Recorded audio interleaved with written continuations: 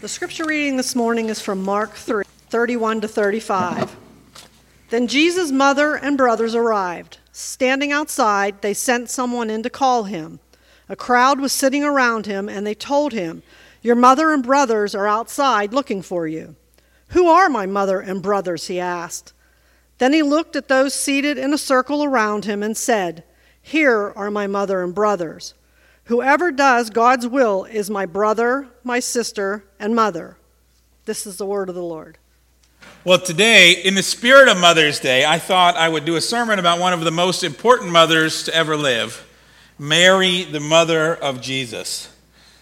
Now, let's be honest, we Protestants don't quite know what to do with Mary, do we?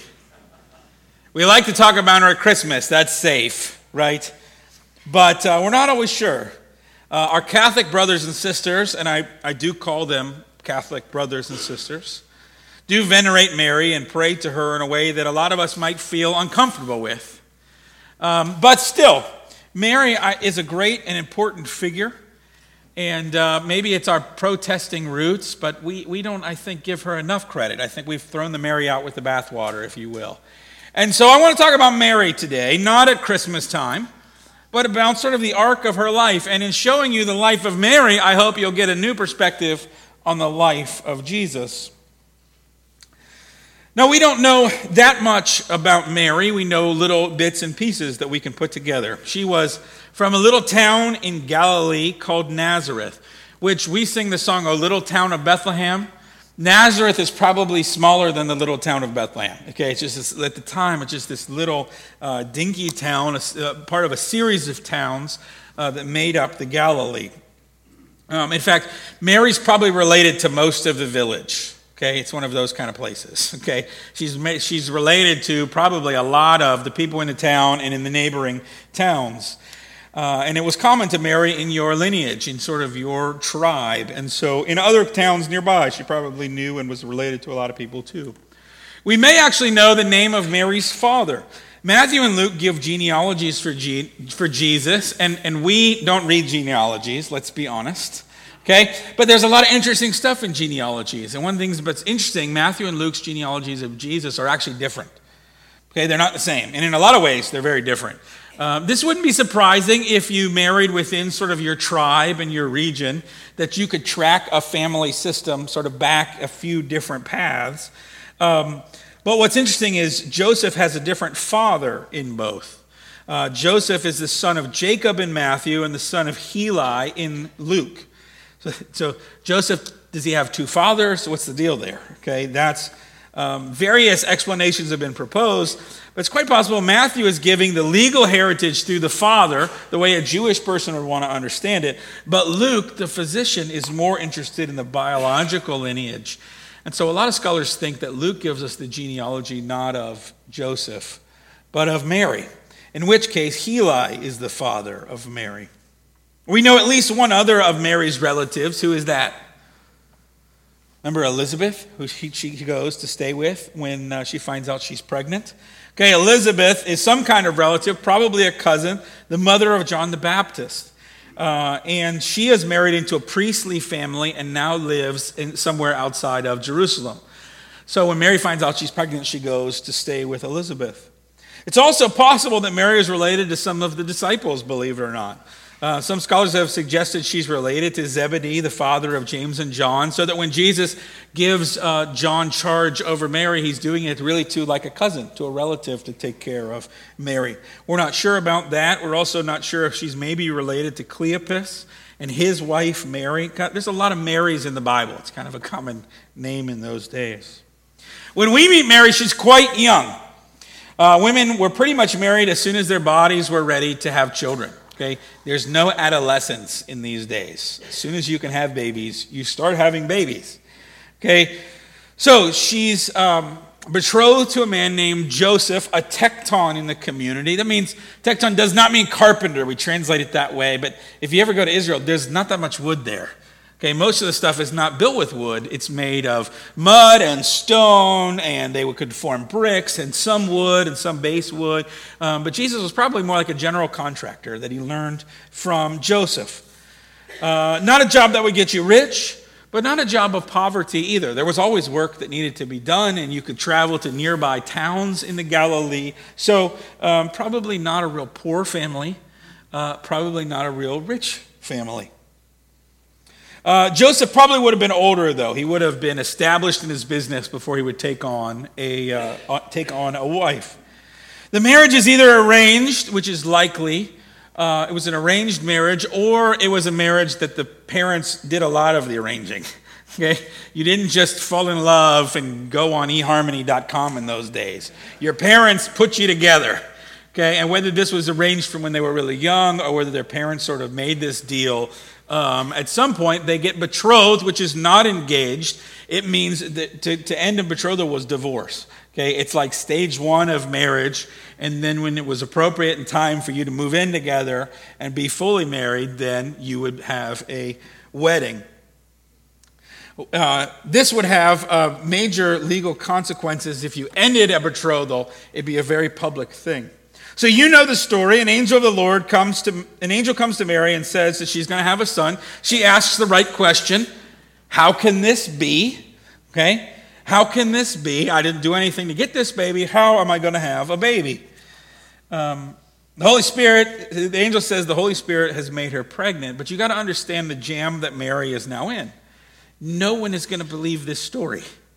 No kid from college has ever come home pregnant and said, no, listen, an angel came to me, right? This is not an excuse that ever worked, okay?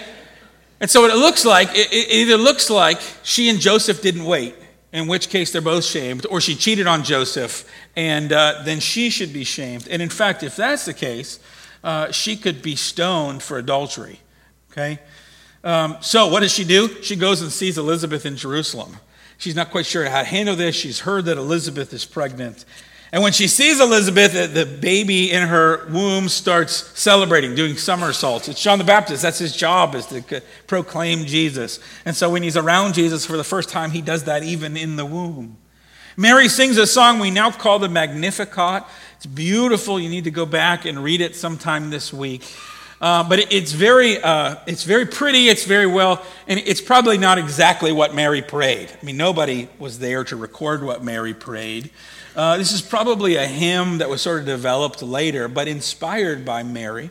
And Mary was around a lot of the disciples, so she may have told them some of the things she thought and prayed and sang on that day. If it is reflective of her words, and I think it is in some ways, we also get a glimpse into Mary that she's really wicked smart. If you go back and read the Magnificat again, what you find is she understands Jesus. She understands Old Testament prophecy in a way that I would guess a lot of men in her day really didn't. She was somebody who understood the Scriptures. For a young woman to understand the Scriptures says a lot about her family. Okay, because she couldn't read. She would not be invited to all those discussions, but she would learn around the table. She would be a part of the family discussions at least. She was not as educated as many first century women. When she comes back to Nazareth, by this time she's probably really showing, and we're not sure when Joseph finds out about the pregnancy and has his dream, but it seems like possible. She goes to see Elizabeth and comes back, and Joseph says, oh, okay, something happened here, right? That Joseph suddenly becomes aware that she's pregnant, and now he's in a dilemma. If he marries her, then he is admitting that it's his baby, and then he'll have shame. If he divorces her, it means she cheated on him, and really what he should publicly do then is accuse her of adultery so she gets stoned. He decides a middle road, and this middle road would have followed them their entire lives, and that is to try to divorce her quietly. If he'd done that, there'd always be this question, there'd always be the rumors in town. And in a little town like this, okay, a little town like Nazareth, you know there were rumors. Did you hear about Mary and Joseph, right? Did you hear about, yeah. There'd always be a question if he divorced her quietly. Was it his? Was it not his? Why did he do that? Remember, though, an angel tells him to go ahead and marry her, that it's of the Holy Spirit. And he does. He marries her and doesn't know her until she has the baby. And when the Bible says know her, it means it's literally the biblical sense. Okay? So he respects her, cares for her. But they cannot have the baby in Nazareth. They have to go to Bethlehem because of a census for the baby to be born there. You remember this part of the story, right? Okay? Perhaps they have relatives in the community. They stay there maybe a couple years if we follow the timeline. And Joseph, as a tekton, he could have worked wherever. He could have found work wherever. They could have stayed with family. Shepherds visit them. Magi from the east visit them. And the text says Mary ponders all these things in her heart. Well, think about her for a second. You better believe she's pondering all these things in her heart. For this young girl from Nazareth to now be in Bethlehem and going through all of this, you better believe this was crazy for her. She's away from a lot of her close family. They probably don't understand or accept what's going on. And then where do they go? To Egypt, right? So then they have to flee and go to another. So now there's young Mary with a baby, with Joseph on the run in Egypt. Okay? Now, there's probably a Jewish community there. They may have known people. They could have found places to stay. Joseph could have worked there. But still, she's a refugee. You understand that? She's in another country fleeing for her life as a young, 13-year-old woman? Maybe 14, 15 by the time this happens, no older. Joseph is then warned, told in a dream that he can go back. They go back to Nazareth and apparently try to live a fairly normal life there. Although after you've been gone for a number of years, and under all those circumstances, do you think all your neighbors think highly of you at this point? Okay. No. I wonder if Mary lost a lot of friends. If Mary was outcast by a lot of her relatives because of all of this. We get a glimpse of the family then when Jesus is about 12 years old. Luke tells this story that every year they would go to Jerusalem for Passover. In other words, they were a good Jewish family. They did what they were supposed to do. They went to the temple when they were supposed to go. How many of you remember this story? Okay, that Jesus is there and they're all in the community, probably the whole town. Anybody who could travel, they would go as a group. All the family, all the town of Nazareth would head down to Jerusalem because everybody's supposed to go to Jerusalem for Passover. Okay, so they travel as a community. Jesus is about 12 years old, which remember is adulthood. Okay, so we think, oh my goodness, Mary and Joseph lost their 12-year-old son. Okay, remember Mary was probably pregnant with Jesus at the same age. Okay, it's not the same as a 12-year-old today. Okay, but still, partway on their way home, they think Jesus is somewhere among the family, somewhere among the caravan, but then they realize he is not. They are running back to Jerusalem for 3 days. They hunt for him and finally find him in the temple teaching. What is he? And listen to Mary's words. Son, why have you treated us so? Behold, your father and I have been searching for you in great distress. Jesus responds, why are you looking for me? Do you not know that I must be in my Father's house? So we get this first little moment of tension between Mary and Jesus, right? Jesus, how could you do this to me? How could you do this to me? Your father and I are having heart attacks over here. We're in great distress. Jesus says, but I had to be about my Father's work. That had to be hard for Joseph to hear, by the way. I had to be about my Father's work. Well, that's not my work. That's your other father. Imagine the complexity of those conversations on the walk home. What an odd exchange. But I wonder how many exchanges like that Mary had with Jesus over the years. Do you ever think about Jesus as a kid? What was Jesus like as a child? Did Jesus have to learn how to walk, or did he do it already? Did he automatically walk on water and just skip swim lessons altogether? Did he always know he was God? Because he was God, did he do well on spelling tests? If Jesus built a deck for somebody, was it a perfect deck? I mean, a perfect deck. What was he like as a carpenter? If Jesus hit his thumb with a hammer, what did he say? Do you ever think about that? Does he go, me? And it's not a... What was it like to be a parent of Jesus? After this incident, when he's 12, we don't hear anything more about Joseph. We think probably for certain he passed away. He's the oldest, so he takes care of his mother. That's probably why he does not get married. Sometime around the age 30, Jesus takes his mother to a wedding in a neighboring city of Cana. Because they're going to a wedding, and it's probably a relative. It's probably, and Mary's concern in the story probably tells us it's a relative. Weddings in those days are multiple day affairs, and the family was expected to keep everyone fed and, most importantly, everybody drinking. What you would do is you would use your best wine first, okay, because that's when everybody would remember. And then, by day 2 or 3, people do not care near as much about what kind of wine is being served. So, and then this is important, whatever wine was left over was sold, it was auctioned off, and the money was given as a gift to the married couple. Okay, so Jesus is at this wedding with his mother, and they run out of wine. Mary is upset about it. Probably, again, it's a cousin, it's a friend.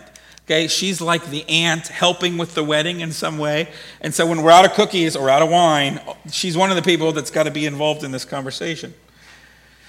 So she says, Jesus, you got to do something. You got to do something. And what does he say? Woman, what does this have to do with me? My hour has not yet come. Now, please understand before you get too offended that when Jesus says woman, it's not like me saying, woman, get me a sandwich. Okay, it's not that word is really a term of address or endearment, and plenty of times in the scriptures, people just say that as it's more like ma'am. It's more like a term of address. So it's not as bad as you might think. Okay? But it does show a moment of tension, right? Here's Jesus saying, Mom, why is this my problem? Why is this my problem? This isn't my time. And I wonder if Mary's like, well, it's been 30 years, son. Like maybe it is your time. Okay? Is this subtly a get out of my house kind of moment? Okay, she wants him to act.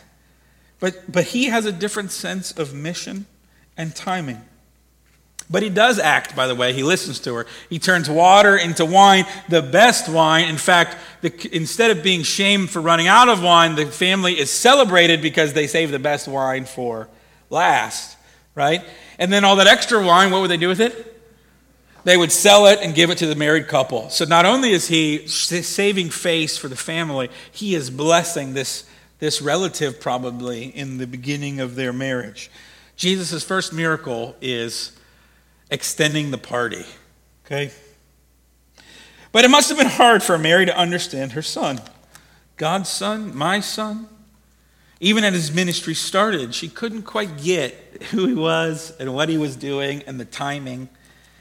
We know it's hard for his community to understand. Nazareth never got it. In fact, Jesus stopped traveling in Nazareth because he couldn't do miracles and they wouldn't accept him there. Okay? They said, here's from Mark chapter 6, he's just a carpenter, the son of Mary, the brother of James, Joseph, Judas, and Simon, and his sisters live among us. They were deeply offended and refused to believe him. Did you catch that important detail? Jesus had brothers and sisters. Jesus had brothers and sisters. What would it have been like to be Jesus' younger brother? Okay? If you thought your older brother was perfect, okay, this is Jesus' brother. Then a few verses later, in the text that we read, Jesus in that chapter, his family comes trying to take charge of him because verse 21 says, they think he's lost his mind.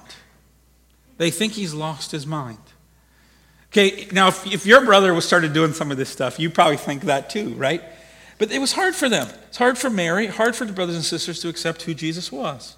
Then later in the text that we read, Jesus is in a crowded house. And they're trying to get to him to stop him. But he's surrounded. They can't get to him. So what do they say? They say, Jesus, your brothers and your family and your mom's outside. And he says what? My real family's here. Who is my mother? Who is my father? Ouch, right? Who had to tell Mary that? Is Mary standing outside the house? Jesus said, who is my mother? Is Jesus disrespecting his mother here? I think that's hard to say. I think that Jesus cares for his mother very much. He cares for his family very much. But there's a challenge here, right? The challenge is that Jesus is not fulfilling the expectations of his mother and his family. Okay? And if you've ever had parents, you've ever been a parent, you understand that challenge, right? How many of us have lived our lives trying to live up to the expectations of our parents? Right? Now, I know people who try to do exactly what their parents wanted from them. And I know people who rebel and try to do exactly the opposite of what their parents wanted them to do, and they're still both controlled by what their parents expected them to be. But there comes a point in your adult life when you sort of have to figure out, I'm not who my parents wanted me to be, and that's okay. I need to be who I'm called to be. And sometimes as parents and grandparents, we have to learn how to relax that a little bit for our children and for our grandchildren. To say, okay, what I want is not as important as what God wants, and you need to be able to find that. And I think Jesus is wrestling with this with Mary in these couple stories. Mary wants Jesus to be a certain way, and she certainly doesn't want him to go to the cross. She certainly doesn't want him to be ticking off all these power people. And yet, he has to keep doing it. Jesus, in a way, is preparing Mary during these difficult exchanges, because we know that Mary is at the cross. We know from the text, the story, that Mary is at the cross. And imagine your son, not just hearing that your son was going through all this. Okay, how many of you, it's terrible to hear what your children go through. Okay, she saw it. She was there at his difficult moment, hanging naked on a cross, tortured publicly. But even there, he cares for her. He gives her care into the hand of John. So now John has to take care of her. And we think probably that John takes care of her with the rest of the disciples. So she's probably at some of the resurrection appearances. She's probably at the ascension. She's probably even at Pentecost. How awesome would it have been for Mary to see her son die, but then to see him risen again? Okay, nobody appreciated the resurrection more than Mary. Nobody has ever appreciated the resurrection more than Mary did. And how many of us have seen our children go off, and what we would love to see is some resurrection and new life in their lives. And so she ponders in her heart for 33 years. And I'm betting that she had some pretty good advice to tell the disciples after all this, because nobody probably understood it better than she did. Tradition says that she stayed with John even in his exile to Patmos. She received a grave marker in Jerusalem because it's traditional that she went back there to be buried. It was not an easy life for Mary.